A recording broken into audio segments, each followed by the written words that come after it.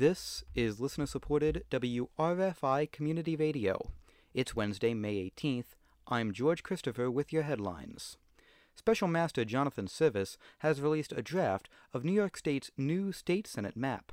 The draft would place Ithaca into the 52nd State Senate District, along with Binghamton and Cortland.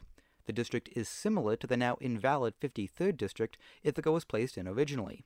The district would be heavily Democratic. Joe Biden won the popular vote in the proposed district by over 20 points in 2020. The state Senate and congressional primaries have been delayed to August 23rd. The state's other primaries will continue as scheduled on June 28th. Yesterday, the Ithaca City School District election was held.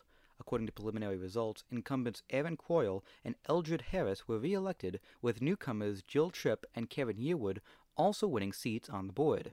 The only incumbent seeking re-election who lost was Robert Ainsley, who's been on the board since 2007.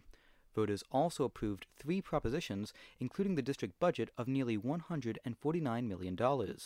The only proposition to be rejected was Prop 4, which would have allowed the district to transfer a piece of land over to the city of Ithaca to expand a public gym operated by the Greater Ithaca Activity Center.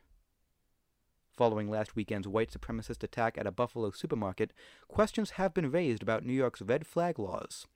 According to the Associated Press, red flag laws are measures which allow the state to confiscate guns or bar the purchase of guns by people with potentially violent behavior for up to a year. In New York State, a person must be flagged by family members, law enforcement, or educators.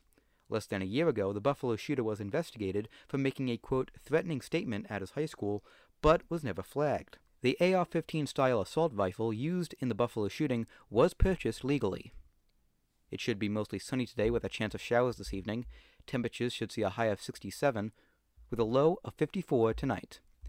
This is WRFI News. You can listen to this and all of our news content wherever you get your podcasts.